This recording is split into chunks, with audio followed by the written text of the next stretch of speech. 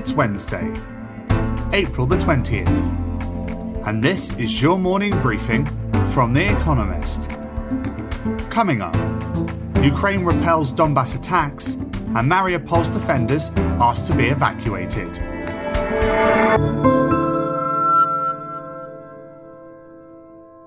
First, the world in brief. Ukrainian forces repelled, quote, numerous Russian advances along the Donbass line of control, according to Britain's Defence Ministry, with the invading troops beset by, quote, environmental, logistical and technical challenges. America's Defense Department reckoned the Kremlin's actions were a, quote, prelude to a much bigger offensive. President Joe Biden vowed to send more weapons to the assault. At the United Nations, China criticised the West's continued arming of Ukraine, saying it only served to prolong the conflict. It also accused Ukraine's allies of, quote, weaponising the global economy through, quote, all-dimensional sanctions. The commander of the troops holding out in the besieged city of Mariupol appealed to world leaders to extract his men and remaining civilians to a third country. Facing, quote, enemy forces 10 times bigger than us, Sergei Volina said they faced defeat within days, quote, if not hours. Meanwhile, Russian forces took control of Kreminna, a city in eastern Ukraine. Serhiy Gaidai, the region's governor, said, quote, Kreminna is under the control of the orcs, Russians. He maintained that evacuations were impossible. Police in Sri Lanka opened fire on a demonstration in the town of Rambukana, killing 1 person and injuring 14. The protesters were angry about fuel shortages. Soaring global commodity prices and the government's economic mismanagement have made imports scarce. Sri Lanka is seeking the IMF's help as foreign currency reserves have run dry and it has defaulted on its debts. Boris Johnson, Britain's embattled Prime Minister, apologised in Parliament for attending a birthday party during a lockdown in 2020, but again claimed he had not realised he was breaking the law he had introduced. Mr Johnson was fined by police for attending the knees up, and there are widespread calls for him to resign. Sir Keir Starmer, the leader of the opposition, called his apology, quote, a joke. Greece said it seized a Russian oil tanker as part of the sanctions European Union countries imposed to punish Russia for its invasion of Ukraine. The EU banned Russian-flagged ships from the bloc's ports earlier this month. The Pegasus was impounded near the island of Evia, just off the mainland, with 19 crew members on board. Netflix's shares plummeted by roughly 25% in after-hours trading, following its disclosure that it lost subscribers in the first quarter of the year.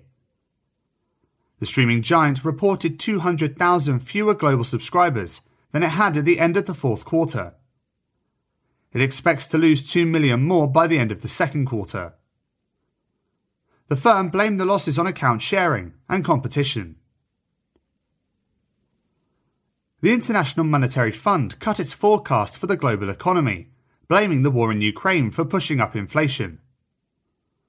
Global growth is projected to slow from 6.1% in 2021 to 3.6% in 2022 and 2023. That is 0.8 percentage points lower for 2022 and 0.2 lower for 2023 than its previous forecast in January. And fact of the day, £3 billion. The value of personalised number plates in Britain.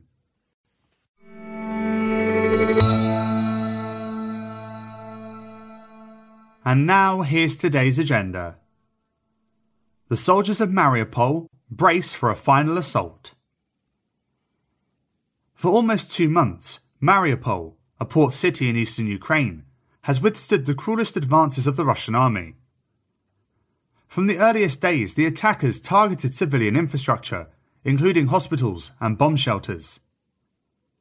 Tens of thousands were left dead, their bodies abandoned on the streets.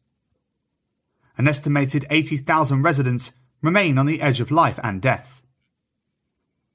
Despite this, Mariupol's main defenders, commanders of the Azov Battalion and the 36th Marine Brigade, say they will fight to the last drop of blood. That declaration is being fiercely tested. On Tuesday, Russia told Ukrainian forces holed up at the Azovstal steel plant in Mariupol to surrender or face death.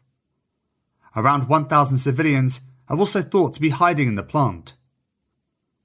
With supplies running out, it is unclear how much longer Mariupol's defenders can hold out.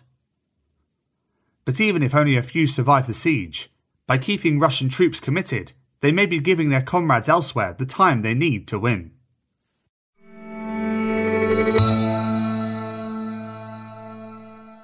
Dark clouds over the G20.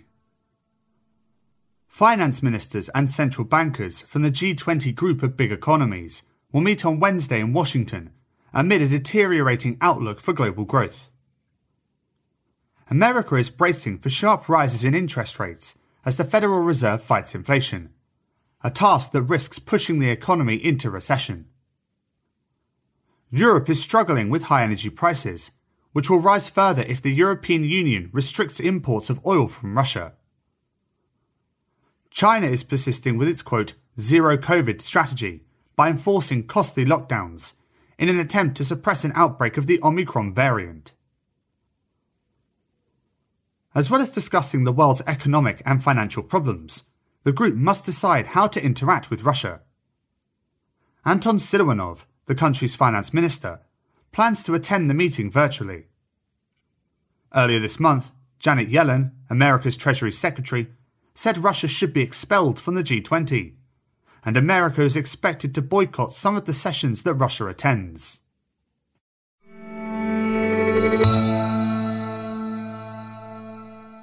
Macron v Le Pen. 4 days before the final French presidential vote on April 24th, the two candidates will go head-to-head on Wednesday evening in a live televised debate. In 2017, Emmanuel Macron, now the centrist president, and Marine Le Pen, the nationalist populist leader of the far-right National Rally, formerly National Front, met each other in the runoff. The debate between the pair turned out to be a critical moment. Back then, Miss Le Pen struggled to demonstrate that she was a competent leader in waiting and suffered in the polls. Now she is better prepared and will be looking to portray Mr. Macron as an out-of-touch elitist.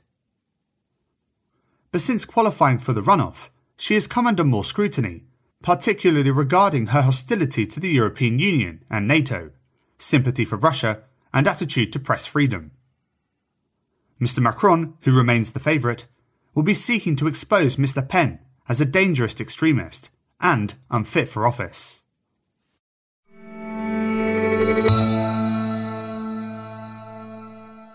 Needing to rev things up at Tesla. Investors in Tesla, an energy and car company, have reasons to be optimistic ahead of earnings results on Wednesday. Vehicle deliveries worldwide topped 310,000 in the first quarter of 2022, a 68% increase year-on-year. But not all is rosy. Tesla's Shanghai plant has been closed since the end of March, following an outbreak of COVID-19. Elon Musk, the company's chief executive, said that supply chain issues and China's zero-COVID policy had made conditions, quote, exceptionally difficult, but that his team had overcome them. Once the results have been reported, Tesla's managers will lay out their firefighting plans. Some have already trickled out, including reports of a, quote, closed-loop system in Shanghai that will require returning workers to sleep on factory floors. New plants in Berlin and Texas should help ramp up production, but they will need to pull a lot of weight to meet Mr. Musk's promise of achieving 50% sales growth by the end of 2022.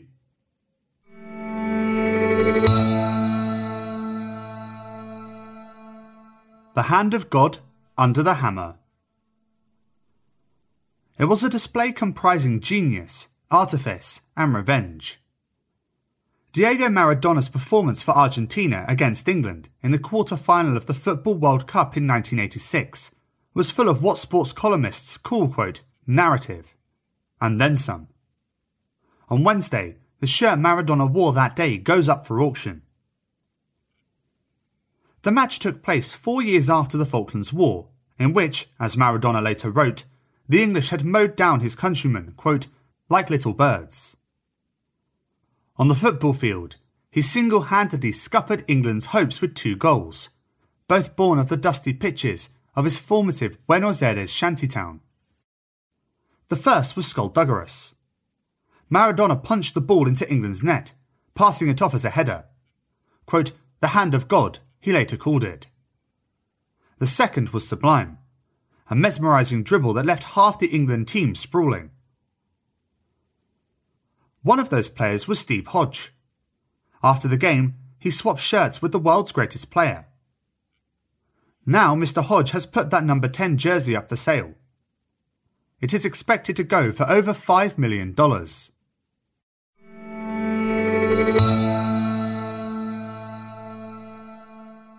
Daily Quiz. Our baristas will serve you a new question each day. On Friday, your challenge is to give all 5 answers and tell us the connecting theme. Email your responses and include mention of your home city and country by 5 p.m. BST on Friday to quizespresso@economist.com. We'll pick randomly from those with the right answers and crown one winner per continent on Saturday. Wednesday. Which alcoholic drink is the basis for both the daiquiri and the pina colada? Tuesday. Which actor and singer played the title role in Doogie Howser MD?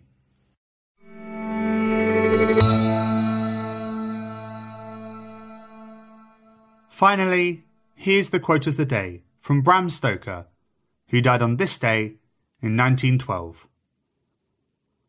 The world seems full of good men, even if there are monsters in it. That's it from The Economist Morning Briefing, available every weekday and on Saturdays. You can hear interviews and analysis from our journalists, including our current affairs podcast, The Intelligence, by searching for The Economist on your podcast app, or by asking your smart speaker to play the latest Economist podcast. And as a subscriber, you have access to each week's full edition in audio. Just download the Economist app on your mobile device to start listening.